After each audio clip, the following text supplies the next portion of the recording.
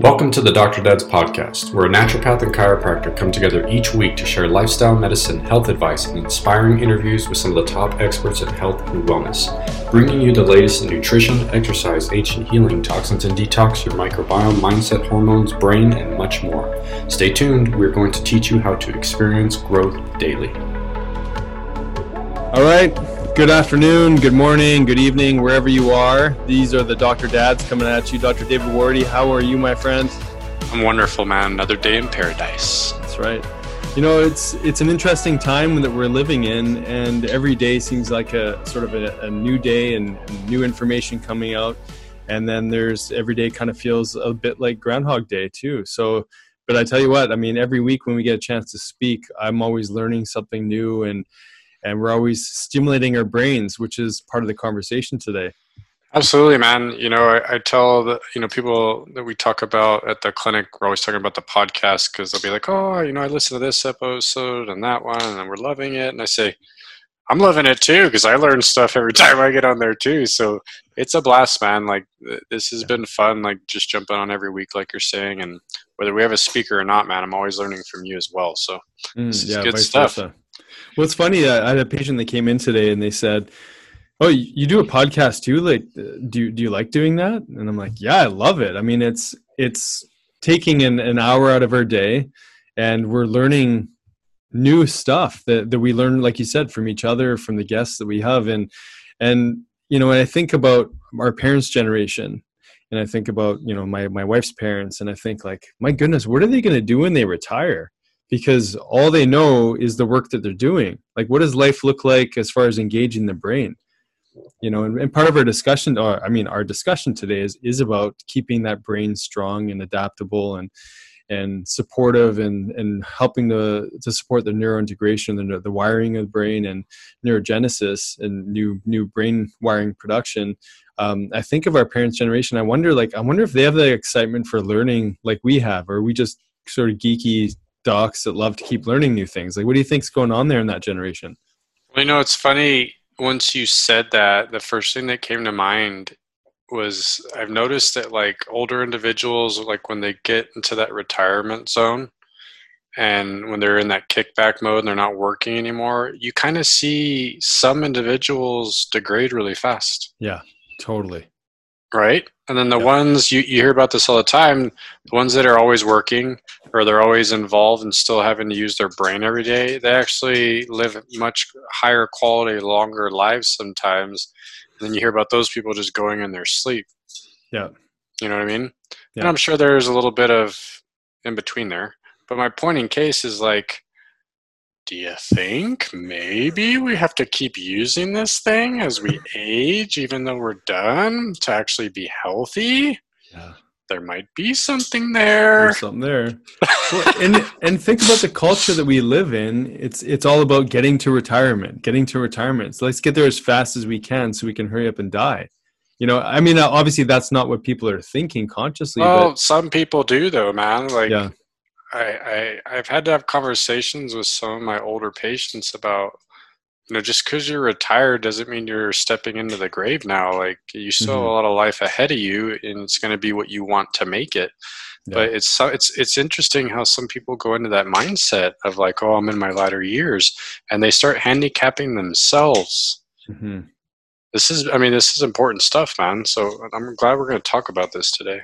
Yeah. Well, and I think that's a good jumping point into this discussion is just the mindset around aging and the aging brain. And it's, the Alzheimer's numbers scare the crap out of me to some degree. And just for those of you who may not know, it's expected that everyone's developing Alzheimer's as we're aging. But the numbers are meant to be 1-on-1 for, I think there's this projected data of 2032 where there's this new projection of expectations for like cancer, autism, and Alzheimer's is in there, and it's literally everybody. So the message really is that if we don't use it, we lose it, technically, metaphorically, and biochemically. Physiologically speaking, that's exactly what's going on. It's this deterioration because of toxicity in the environment, all the things that we've are taught on this podcast in many different episodes. But it's also the starting point is just buying into the fact that we deteriorate as we age. What if we painted a different picture for ourselves? So I'd like to start sort of on mindset and then get into some more of the physiology of basic brain support. Well, let's start with paradigm, man. Yeah. I mean, you hit it on the head. That's usually where we have to start with some of these things, right? Yeah, let's do that.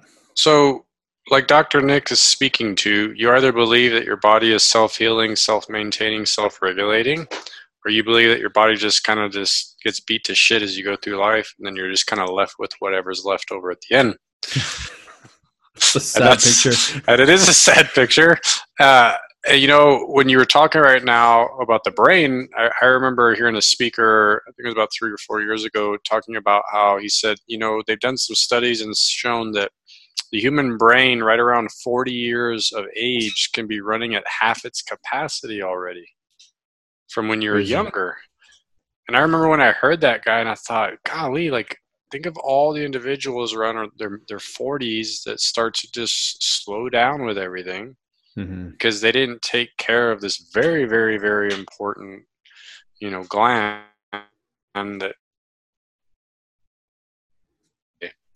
And if we all understood a little bit more about this amazing gland that we have and what it does and what it's capable of, we'd probably take a little bit better care of it.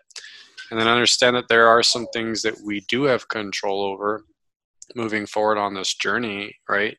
To take care of it so that it takes care of us. Because honestly, it's running the show, right? Yeah, totally. I mean, with understanding that every gland, organ, tissue in the body has to interface with the brain in order to perform its function. This should be of great importance. I mean, I honestly feel like this should be something taught in schools at a young age, even from like concussion protection and things like that, obviously, which can be more common with kids' sports and whatnot. But I feel like we should do a better job of brain education in the world we live in, especially with those kinds of statistics. Like if it's expected that everyone has some level of Alzheimer's that slowly develops, the earliest of symptoms could be brain fog and fatigue and potentially eye strain and just wearing out easier as the day goes on. Like if those are some of the early signs, which it just means it's sort of insidious onset that, most people can put their hand up and go, oh yeah, I've got brain fog. And for that to be so normalized and to not be considered as an important enough symptom to address now, so that you're focusing on prevention as your years go by, so that when you do hit it in those retirement years, you can actually be proactive and realize that maybe there's more to life than just retirement. And maybe there's this whole, purpose-driven life that we can still live after retirement. And maybe we can still be in pursuit of happiness and our goals and our dreams, even though we're in those retirement years. Like, what a change in perspective. How many people wait their entire life to travel the world? They wait for retirement, and then all of a sudden all they're doing is using their finances that they built up over their years to just deal with the clinical, terminal, or chronic illness that they're dealing with. I mean, that's such a common story, and we've all allowed ourselves to believe that. We're waiting for this inevitable future where we're going to experience joy and bliss and freedom and vacation time, only to realize that we get there and we're paying for it out of pocket and out of our retirement funds to try to heal ourselves and prevent ourselves from leaving the planet earlier than expected. Well, I love that you're talking about the longevity piece, man, because that's it right there, man. I mean, that's a big piece of the puzzle, is like, what is that going to look like for you? And you're right. Like, are you just going to believe what everyone else is telling you, or actually science is showing us something different now? It's just a different process, right? There's a tension that needs to be put there. But also, man, I wanted to just mention on the other side of that, what's the quality of that look like? So our brain is also in charge of how we feel on a daily basis. Yeah. Are you in joy and happiness, and are you up and have energy and feel good? Or are you depressed and anxious and, always down? So like, a lot of your brain health has to do with that as well. So what does that quality of your daily life look on this journey of longevity? What do you want that to be like? Because you're saying in these latter years, we want to have all this joy in our life. Well, if we don't take care of our brain, it's going to be a little tough to do that, right? Yeah. And that starts now with what we're doing on a daily basis. Mm-hmm. So let's get into it, man. So how do you think, just from a mindset point of view, how do we help to engage people? I mean, we feel like everyone should be listening to these podcasts because they're so informative, but how do we get people to buy into the fact that you got to start as early as you can? I mean, Diego's bouncing around behind you. You want to start with your kids if you're a parent listening to this, and then you obviously want to start with yourself now. You don't want to wait for those symptoms to rise, because once those symptoms have started to arise, you're focusing a little bit more on management than you are in prevention. And it's really a sign when symptoms are there, it's been brewing for years. So getting that proactive mindset, I think creating a good vision of what you want your future to look like, and not just wait for retirement, but try to focus in on living in the present moment as much as you can now. And I think that is like sort of step one, is to reframe what it means to be healthy and what you want that vitality to look like in retirement years. But what kind of work are you going to do now, and not just live from a hedonistic mind frame, like smoke the cigarettes, drink the beer, the alcohol, party, eat all those high fructose corn syrup beverages and sugar, just because you're enjoying life, and to the detriment of whatever future looks like, especially if you got kids, man, because you want to have energy for your grandkids and hopefully your great grandkids as well. Well, and the bigger thing I'd say as a parent when you have children is, it does have to start when your kids are kids. You got to get on it, and they've got to start doing things differently than you did probably. Yeah. But remember that your kids are watching you. So it doesn't matter what you say to them. You can't be sitting in front of your child and like eating bad food and sugar and stuff, and then telling them they can't have it. And then when they're asking, well, why are you eating it? Do you honestly think your kid's going to grow up and not eat it when they watched you eat it? So there's a little bit of a gut call there for parents, because I know a lot of parents that this is the story. Is they are starting with their kids, but then they're still eating some of that stuff. Yeah. So you have to create that picture of what you want your kids to see and be that person, so that they can watch you. And that's what they're going to learn from. Because we learned from our parents. It was learned behavior. Totally. And we've had to unlearn a lot of things that we were taught, right? Some of these things. But, I mean, be that example if you're going to do this, is I would start with. So once you have that game plan, what that looks like, be that, and then be that for your kids, so that you can teach them moving forward what that's supposed to look like. Awesome. Okay, well, let's jump into the next one, which I think is sort of going from that mindset into movement. Let's talk about movement and brain health. Essential for the brain, man. One of the easiest things I tell my patients, 3 times a week, you have to do some form of aerobic activity for 30 minutes. Just for your brain, not for anything else.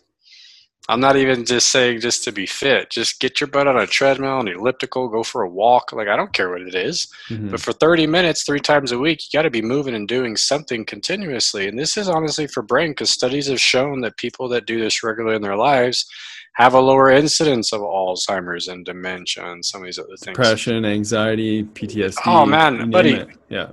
You felt, I mean, anybody who's listening to this podcast right now, on the days that you get up and you go work out and you start your day, I know you're going to tell me you feel better on those days, and those days go better as a whole than the days that you don't do that. Yeah. Why? Because you're winding your brain up in the morning. It's very simple. Mm-hmm. It's the beautiful thing that it does for us, and it's just so easy, right? It costs nothing. And you just got to move. And then we need that movement anyway, right? So get out there and wind your nervous system. Think of it as like you got to wind, you're a winding toy, and you got to wind yourself up 3 times a week. Yeah, I love that.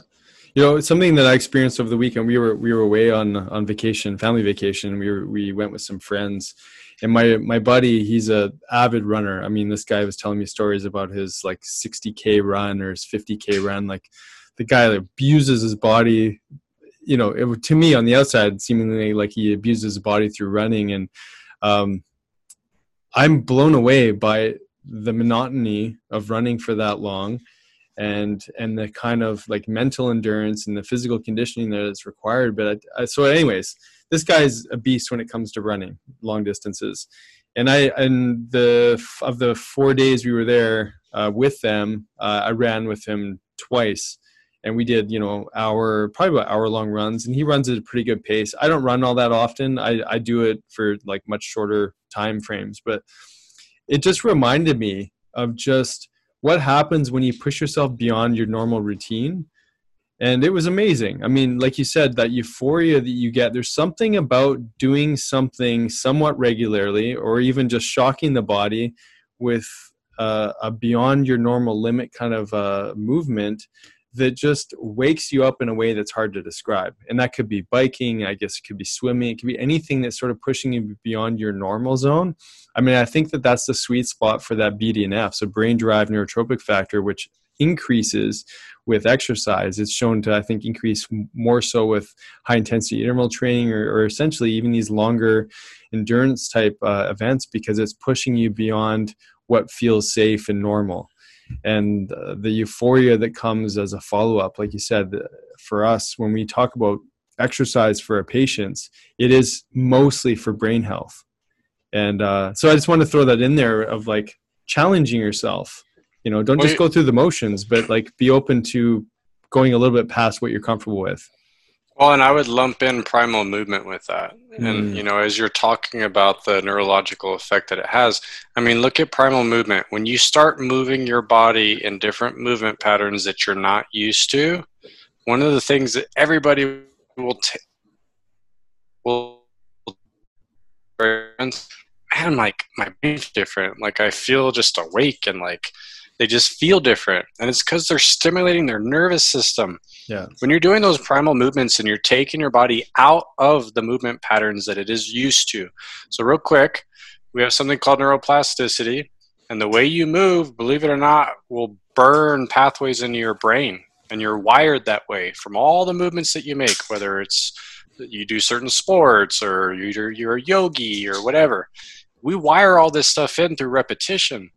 But once you take your body outside of those movement patterns and you expose it to something new, your brain lights up, just starts lighting your brain up, and you start to create new pathways. And this is something that we all need to be doing very regularly for our brain. So I love primal movement. I mean, just outside of doing the basic cardio like we're talking, go on YouTube, look up primal movement. There's GMB fitness. I mean, there's so much of this stuff out there now. And just start playing with how you move your body. Yeah. Move it in some capacities you've never done before for 15, 20 minutes. Then get up and see how you feel. You might be pleasantly surprised there. That was when I started that stuff, man. That's actually what I enjoyed about it, more so than just the physical piece. Yeah. I always felt more crisp up top after I would do some of those workouts. So yeah, man, for sure. Yeah, I love that you brought that in. I mean, you're the one who showed that to me, and I remember implementing that a lot more regularly into my workout routines. You feel like, when you're at a gym, you kind of get these looks like, what's that guy doing? Hopping around like a frog or a spider or monkey or bear. Those are the ones you showed me. But yeah, like you said, there's something about orienting yourself in different ways and encouraging different types of movement patterns that technically kids do on their own without even thinking about it. That's just how they move. But to be able to retrain your brain into that experience again, powerful stuff. And I mean, yoga has some similar components to it, but right. It's a different variation of it for sure. But yeah, so movement's significantly important. And how many people just go through life, years, decades could go by without having somewhat of a regular rhythm for movement. Huge. Yeah. So we got mindset and movement already. Yeah. So next one we're talking about is hormones, because we talked about longevity and the aging brain and whatnot. So we have to talk about hormone health. So here's some interesting facts: is that your hormones decline by 50% from age 25 to 40. So that's a pretty big drop, and that's going to be a significant drop, especially for those in the SAD diet, the standard American diet. People, as we said, who are not moving, they're more sedentary, and they've got that sort of hedonistic type of behavior where they're not thinking about setting themselves up for success down the road, and working as they do throughout their day without thinking about bigger visions and mindset and doing something to actively engage that process. There's a natural hormonal decline, and it's going to speed up in that kind of environment. I have that conversation whenever longevity comes up, right? Because I tell people, look, because I always get the whole like, well, it's just age. Yeah, there are some things that you can use that argument, but what Nick is saying is we are in control of this a little bit. So you can either have this massive decline of your hormone health as you're pushing into the latter years, and or it just slowly starts to drop off. And believe it or not, you're in control of that. So like Nick's saying, like, where's that mindset? Which path are you going to take? Because we've all seen this. Everybody, I'll give it a quick, I think I've told you this story before. Like, I met a guy my dad's age one time when I think my dad was like in his mid 40s. This guy was my dad's age, and the guy looked like he was 20 years older than my dad. Wow. And I remember asking my dad after we drove off, because he had met him to give him something when I was younger, and I said, my dad's like, that guy he's my age. And I said, Dad, he looks like 20 years older than you. And he goes, that's what happens when you burn the candles at both ends, David. Like, I still remember that moment from my childhood. But I mean, look at that, right? Totally. He didn't even look my dad's age. Yeah. I'm not even in the same ballpark. So, I mean, what you do on a daily basis, everybody, you're writing out that story of what that's going to look like, like Nick's saying. So it's huge. No, it's massive. And I mean, on that, to that point is, one of the things that we tell our patients is that you don't have a hormone problem. Your hormones are a result or an effect of your circumstances, of how you're adapting to your environment, how you're challenging your body, your physiology. It's just a response. It's not an underlying cause of anything. It's just constantly responding. So if we understand that, then we can do something to, slow down the deterioration, and we can do things that actually massively ramp things up, so that we actually, that cascade of dropping may be the norm for people, but it doesn't have to be your experience. And so there's lots of things obviously that we can do about that. But let's talk about some of those hormones. So we've got growth hormone, testosterone, for women, estrogen and progesterone. Those are all repair hormones, right? Oh, totally. They're anabolic. They're building muscle. They're supporting obviously their circadian clock, and they're obviously the repair, the immune system, brain function. They're affecting the neurological repair in the brain. I mean, they're significantly important.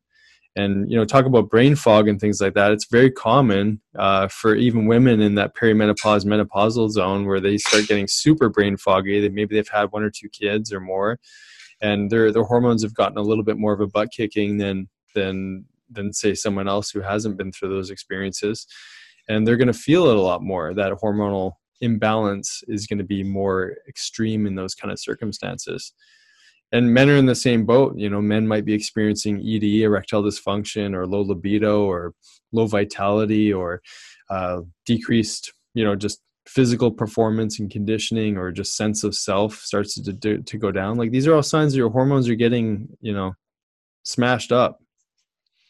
Well, and another way to look at that, man, and an easy way that I simplify it sometimes when I talk to people is, Nick's talking about all these healing hormones, repair hormones. When you're overstressed and there's too much interference on your brain, your nervous system, you don't have any of those hormones doing their job. They're all being blocked by all the other hormones that you don't want in abundance in your system. Your body cannot heal when it's in emergency defense mode. So since we're talking about the brain, if you are there and you are experiencing like the brain fog, like Nick says, and you're noticing these shifts, whether you're a male or a female, then there's already interferences that need to be dealt with. Yeah. And like Nick is saying, you didn't just get there when you started having the symptoms. Most likely years of this have been going on. So you can't just think, well, what have I been doing lately? Right? It's totally. Like, well, what does that picture look like for the past maybe 5, 6, 7 years? What have I been doing? Right? Yeah. Because I've experienced those things, man. Oh, man. Totally. But when I think about those periods when I struggled with some of those things really bad in my life, I was in a boatload of stress. Yeah.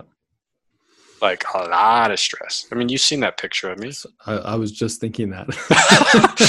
I experienced a lot of what you just said during that period when Clarissa had gotten sick, and I was still dealing with all that, man.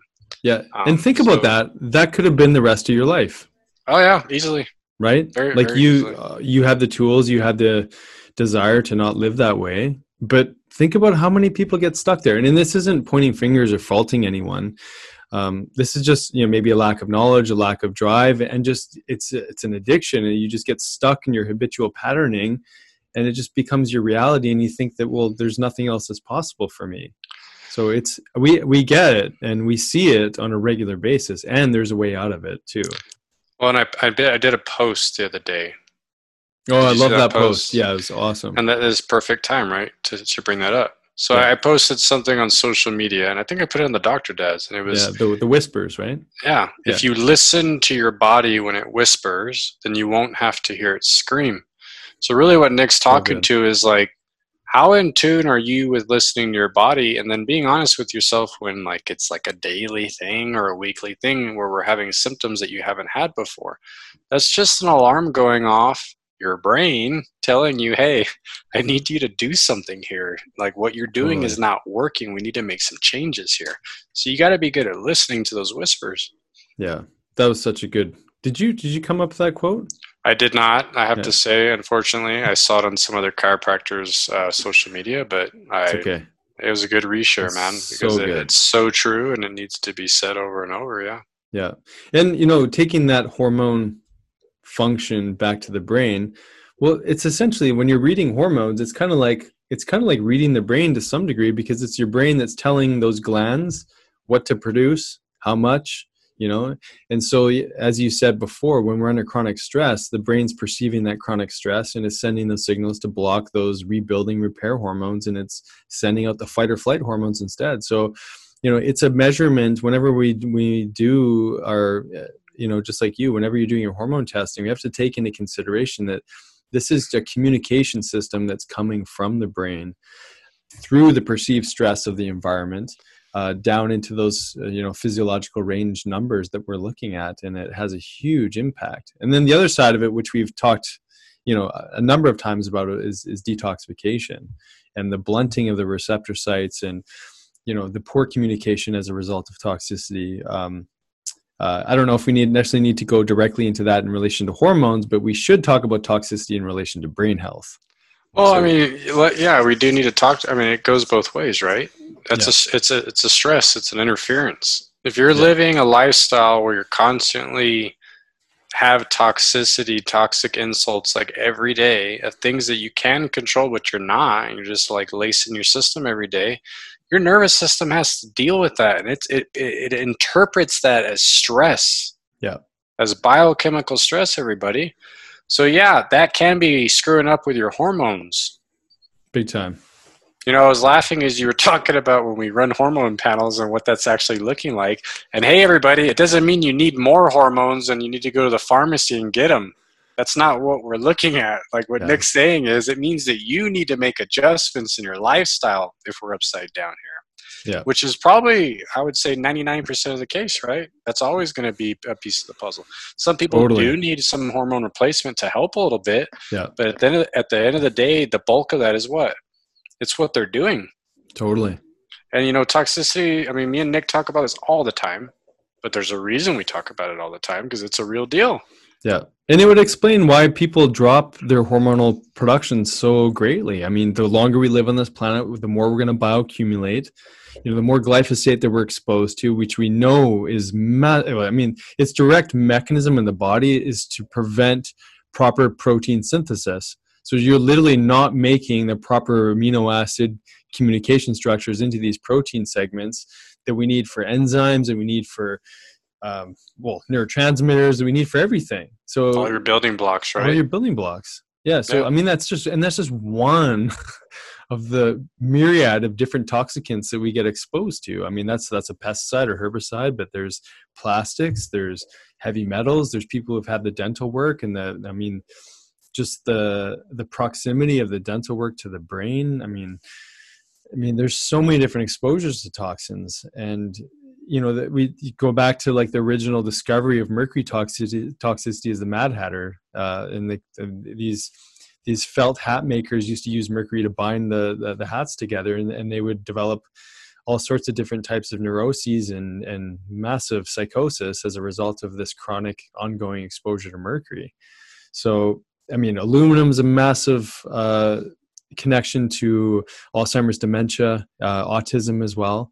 And then we've got lead and obviously mercury, as we said, but there's a ton of other heavy metals as well. And all of these things become really, I mean, mercury literally is probably the most neurotoxic, meaning brain toxic chemical known to man.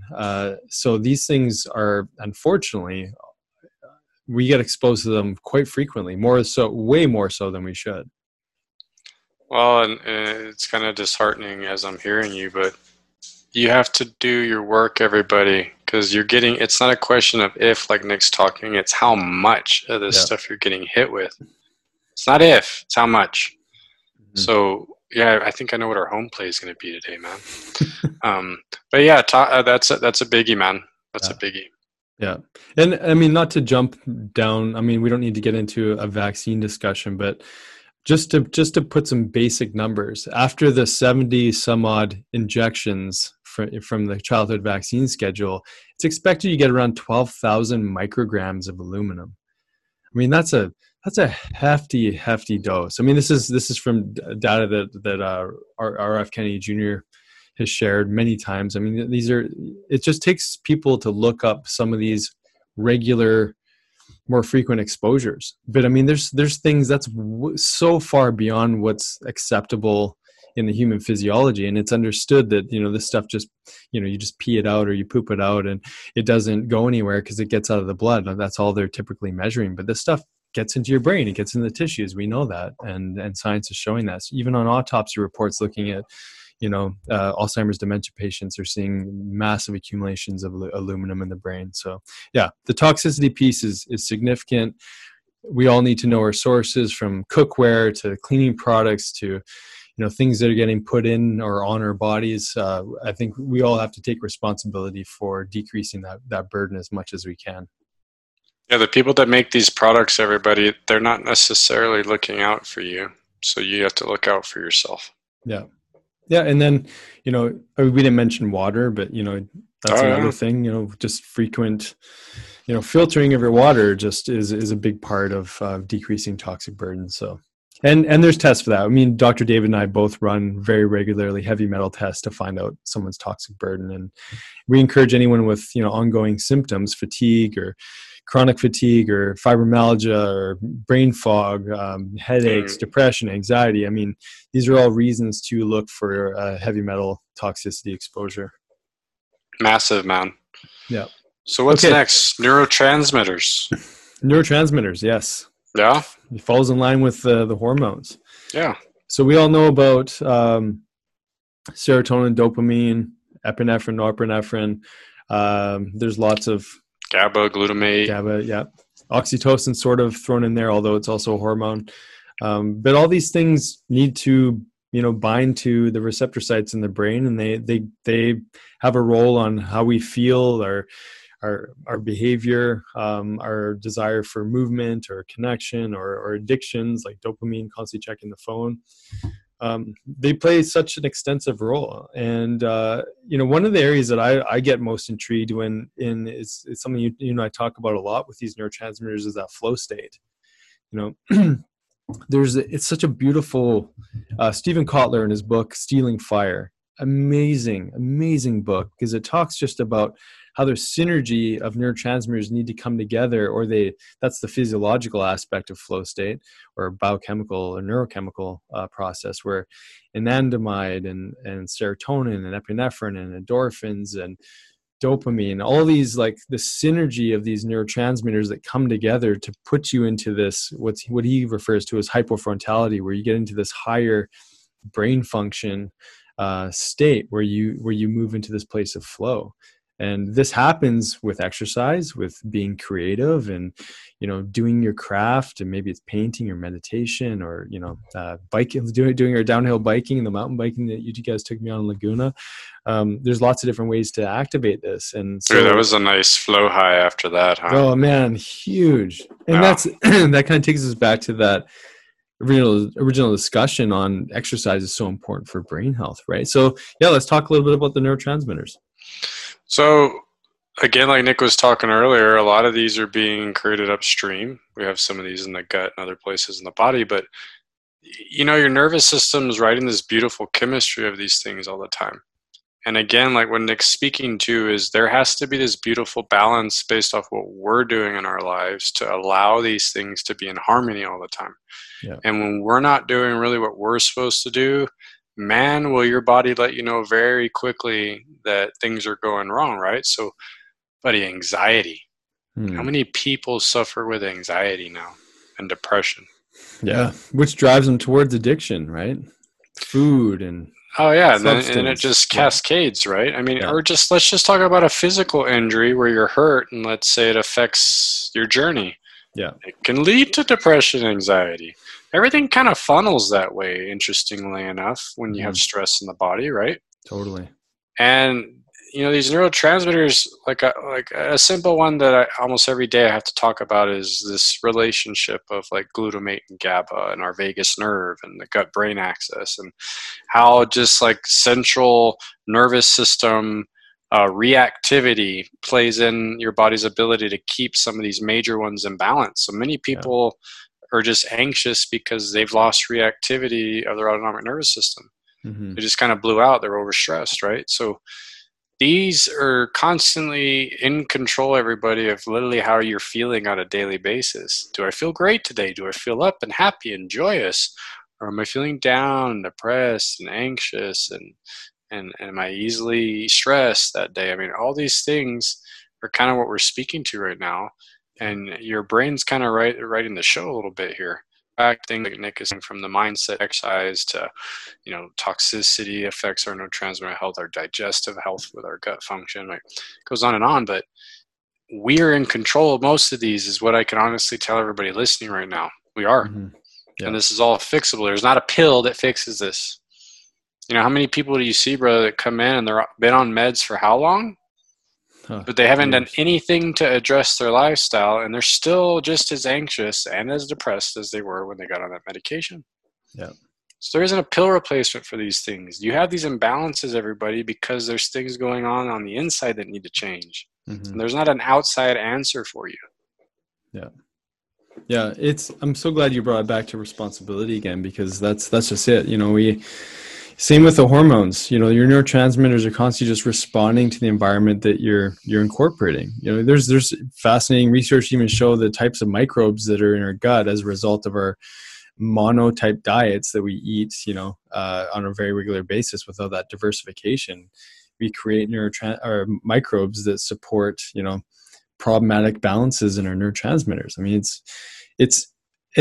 when we step back and look at this bigger picture, we're like, oh man, this all makes sense. It's just so obvious. You just have to find homeostasis and constantly challenge your body into adaptation to encourage the best possible outcomes, because diversity in microbes is going to make better diversification in hormones and neurotransmitters and enzymatic breakdown in your liver and everything else. Like, it's beautiful when we look at this philosophy that you and I are just so dialed into, and we can see all these things kind of coming together, and it gets us out of that tunnel vision for health. Like, I did a test, my neurotransmitters are low, I just got to focus on that, everything's gonna be better. Well, no, like, let's ask why. Let's just constantly, well, why is that there? We got to be like Diego and Soren and Kyan and just go, well, why is that going on?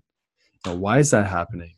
Why is that there? And we have to, and then we have to be willing to do something about it, because it's one thing to go, oh yeah, these are low, maybe I'll ask why, but then are you willing to make some changes?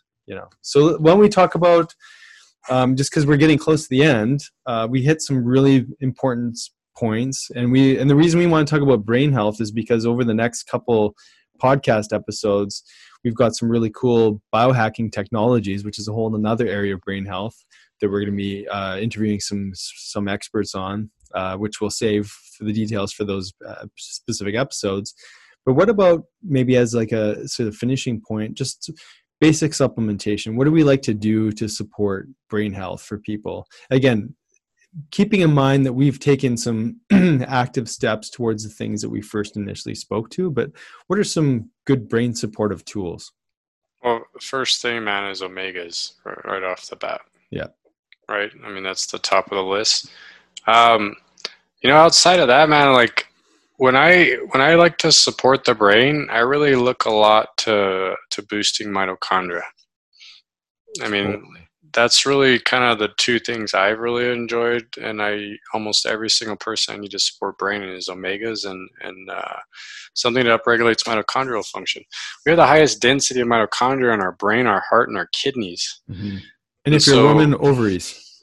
Yeah, and women ovaries, right? So like, I mean, you really think about that, everybody. This is density. I mean, me and Nick have talked about these things over the past podcasts, and so your brain only has so much energy every day. And so if it's running out of gas, so are you, and so is everything else that has to do, right? And this is a lot of times where people are struggling. So yeah, a good mitochondrial supplement does wonders, man. I also like ASEA for the brain, the redox molecule supplement. It just helps the nervous system get more connected. So what I noticed with that, not only do I get an upregulated mitochondria, but the communication improves because of the redox. Because I mean, we're talking about communication, right, with the brain. So whatever it is going on with the brain, you just need to make sure that communication is clear.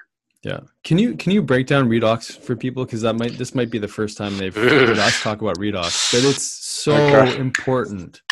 Yeah. So I'll just simplify it real quick. So just imagine a cell in your body that's inflamed, but every cell in your body is inflamed. So think of like a fire on the membrane of your cell. Okay. So I like to use the analogy of we have receptors on this membrane, and these receptors are like doors. They have to open and close all the time. But when we have cellular inflammation systemically and all of our cells are inflamed, these doors do not open and close very well. They slam shut. So then we can't hear our hormones. We can't hear our neurotransmitters at a cellular level. And like Nick's saying, there goes your ability to build all the building blocks you need in your body for your body to function. It's not getting the messages from the brain that it needs to do its job. Remember, everybody, your body is unconscious and the brain is conscious. So the brain's telling it what to do. So redox molecules are pretty amazing. So what this stuff does is the moment you give it to the system, it calms the fire down on your cell membranes. So then all of a sudden your antennas, your receptors on your cells actually start working and those doors start opening and closing better. So why is something as simple as that so important? Well, it's kind of just said it in how I described it. If those receptors aren't working and those doors aren't open or closing, your body is not functioning at all. It's not really doing what it's supposed to. So redox molecules allow the system to stay in this clear, functional space where at least we're getting reactivity at the cell to the brain and that messaging. You know, it's funny, I do a test on people for this to show them what's going on. And for like ASEA, I'll have a muscle test. They have to do 15 repetitions of a contraction, like on a deltoid, for example.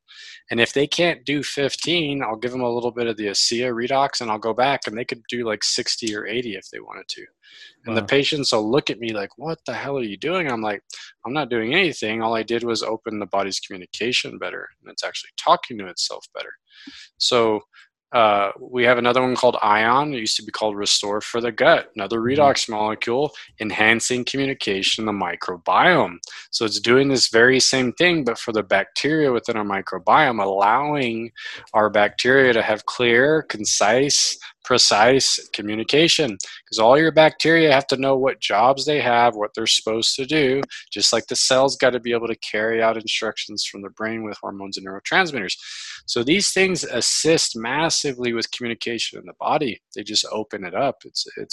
Those are probably, I call those lifers in my clinic, because if I had to put anybody on two things, it would be ASEA and Ion.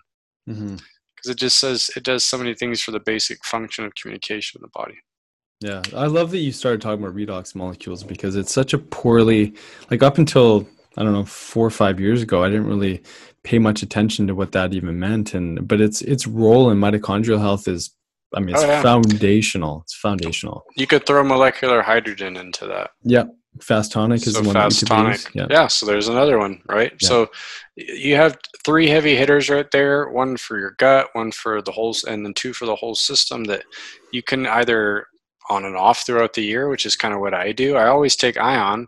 I'll cycle ASEA and the hydrogen on and off throughout the whole year because it's just keeping me more connected all the time. Because remember, everybody, you have vital function demands. And number 1 is communication, 2 is resources, 3 is response, 4 is reactivity. But if that communication is not always good, none of the other ones are going to be doing their job. So again, how do you support that communication? Redox. So good. So let's summarize some of those nutrients. You see omegas, like a proper ratio of omega-6 to 3. Yep. We'll break down on a future podcast a little bit more about cell membrane health in relation to omega-6s and that ratio. But those are super important. We said the redox molecules and mitochondrial health or mitochondrial-based supplements, and which could include fast tonic, ASEA, ion. Was there another one that you said? Just those 2 so far. What do you got, man? Yeah, I mean, I would add to that list just a full spectrum amino acids. You know, building everything foundational from enzymes to neurotransmitters to the repair aspects of those receptor sites at the cellular level, at the neurological level. I love amino acids for brain health. Well, and anybody over 40, that should be a daily. Yeah. It's for muscles too, right? Yep. Everyone I literally have those things sitting on my back counter. You can see the seal bottle. Yeah. There's a perfect amino. Those are just standard things. You know, it's funny, like, and this is a little sidetrack, but when our kids get sick, I'm sure you're the same way, David, like, first thing we do, we give them Restore, we give them the ASEA, like plugging this stuff in regularly because, I don't even think, and vitamin C, I mean, of course, that's sort of a no-brainer, but I think more about how do we get the communication system working more effectively first, and then we can start throwing in some of the herbs or whatever else, but yeah.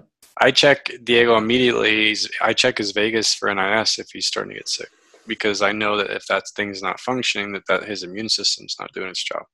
I mean, we start with communication. I mean, that's it. Yeah, and what else I got? I mean, there are some other products that have some like brain-specific physiological support, like Neurosin from Systemic Formulas is a great one. It has a lot of it has a good amount of alpha GPC, which is alpha glycerylphosphatidylcholine, which is basically the building block for acetylcholine, all like the ground neurotransmitter, but it's also supporting myelin sheath and anything that supports neurological function like B12 and some of those other things are great too, and carnitine. Again, a lot of this stuff goes back to mitochondrial health, to be honest, but alpha GPC and that Neurosin are great tools. And then those also target a little bit more into the pituitary gland too, which again, that's communication and regulation. So there's lots more supplements, but those are some of our favorite, unless you've got any to add to that list. Well, as you're talking, I'm thinking we probably need to have like a brain biohack episode where we talk about some of the things we'd like to get better performance out of our brain, how we can target those things. But the reason we're not, everyone, is because those all come after you do all the basic things right. And then those hacks actually do amazing things once you got your foundation. So true. I had a buddy call me or text me the other day, ask me about nootropics, and he wanted another nootropic recommendation. But then, of course, my first question is, well, are you doing all these other things right first? And of course, he wasn't. But yeah, man, I mean, those things have a place, but like I'm saying with Nick, is you got to be doing all the other stuff we're talking about first, and then they do amazing things. It's a supplement. It just kind of makes things better. Yeah, I'm glad you said that, and I think it's a good place to finish because that is so common. I mean, we get, as you can imagine, I mean, those of you listening, or maybe you've seen us, but people come in all the time asking for the treatment, right? Because we just have this view of health that I just need that thing from outside, as David was speaking to, in order to fix the situation. And they're looking for the nootropics or the microdosing or all these things, but they haven't set up the proper garden inside the body to receive and help that thing grow and to create, massive action in the body. And so we can't recommend enough that you gotta start from the ground up. And then these treatments become so effective, and then they become that extra 2 to 10% improvement. And but without that foundation, maybe you're having an experience, maybe you're not, and then you just sort of throw it off like, well, I tried that. I spent $50, $60, $70, $100 on that supplement didn't work for me, so I'm going to move on to something else now. So you really do need to build that foundation to receive that proper treatment. And what is that? That's the whisper, right? Yes, absolutely, man. No shortcuts. Nope. No, especially we've tried, right? Yeah, I have tried. It doesn't work. I've tried by helping my wife overcome an autoimmune disease for 10 years. So yeah. I know I know what the reality of that is. But. Oh man. And you know, like as a doctor sitting there and seeing the discomfort in the patient's eyes, and I'm thinking of, I'm not saying I can say any names, but I'm thinking of someone that been helping out recently, and I can see them constantly search, but there must be that thing that's going to make me feel like how I used to feel.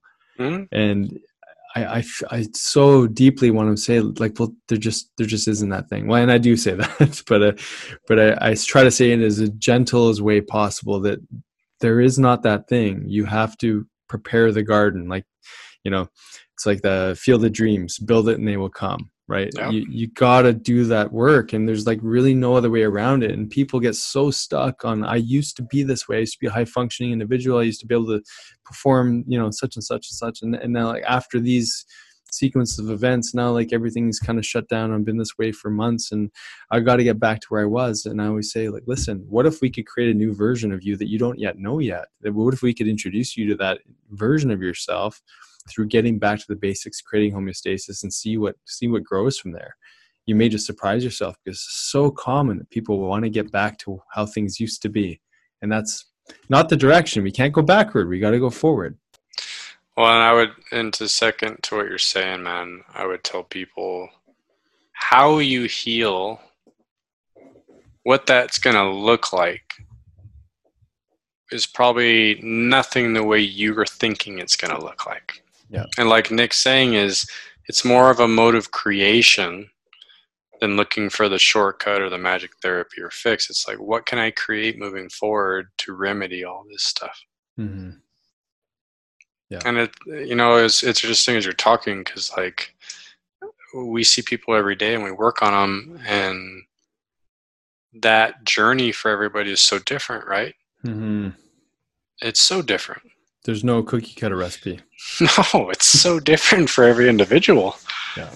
And I would probably be safe to say that most people that we help, they're like, wow, I didn't think it would be this way that I got better. Mm-hmm. But, it does. So it is. We're all unique. We're all very unique, man. Yep. Yeah. I mean, there's just to maybe finish this line off, is that on this idea of individualistic healthcare, is that we're about 99 point whatever percent the same genetically, but we're like 2% the same, or maybe, I'm not sure if I got that exact number right, but microbiologically speaking, we're so unique in our unique makeup of our microbiome diversity. Yes. And so that's the epigenetic switch. That's the thing that's communicating to those cells to say what kind of environment our bodies are in. And that, like, you're different, even from twins, like you're so different in that microbiome. And so that how you do with that supplement or that nutrition plan or whatever, there's no one size fits all for any therapeutic, whether it be conventional, pharmaceutical, to all the way down to alternative and woo-woo medicine. Very true, man. Very true. Yeah. Cool. All right, people. Well, I think that's a good wrap on some of these core foundational supportive systems that we need to do in order to optimize brain function, brain health, brain repair. And speaking of brain repair and neurointegration, and we mentioned previously that we're going to have a couple amazing guests on that are sharing how they utilize these biohacking tools, the TCD Clear, which is a neurofeedback or brainwave entrainment tool, and then something called BRAINTAP, which both David and I recently added into our clinics. So we're excited to have those conversations. Pumped. And here's our home play for today. So the first three things that me and Nick focused on were mindset, movement, and toxicity. So these are three really easy places to start. Once you start thinking about your paradigm, mindset about all these things, what's it looking like for that journey? Number two, are you moving enough? start doing some cardio 3 times a week, 30 minutes, maybe some primal movement stuff for 15 to 30 minutes, 3 times a week. Start seeing how you feel. And then toxicity. Why don't you start assessing what your toxic load is? I want you to look on the inside of your house and your office and your car, the soaps, the lotions, the shampoos, the food you eat. Just start digging into everything and look to see how much more you can clean that up. Yeah. And that's just a great place to start. Such good home play. Buddy, this was a blast. It was. Yeah, these sort of off the cuff, we like David and I come up with a basic plan for when him and I are coming together. Often we have got some ideas beforehand, but today was kind of like, oh, we need to set the stage for brain health. And again, this is why we love doing these podcasts, because we learn so much, and it's great to get these ideas out and share with all of you that are tuning in. So we love the support and sharing, and we're going to keep on bringing it because we love hanging out with each other. So yes, and thanks for listening, everybody. It's been a blast. Yeah, totally. Okay, all the best to you, brother. We'll see you next week. Love you, man. Thanks for listening. If you enjoyed today's podcast, please be sure to subscribe to the Dr. Dads and share with your family and friends. You can also follow and interact with Dr. Nick and Dr. David on Facebook and Instagram for a daily dose of inspiration and the latest in health and wellness. Be well.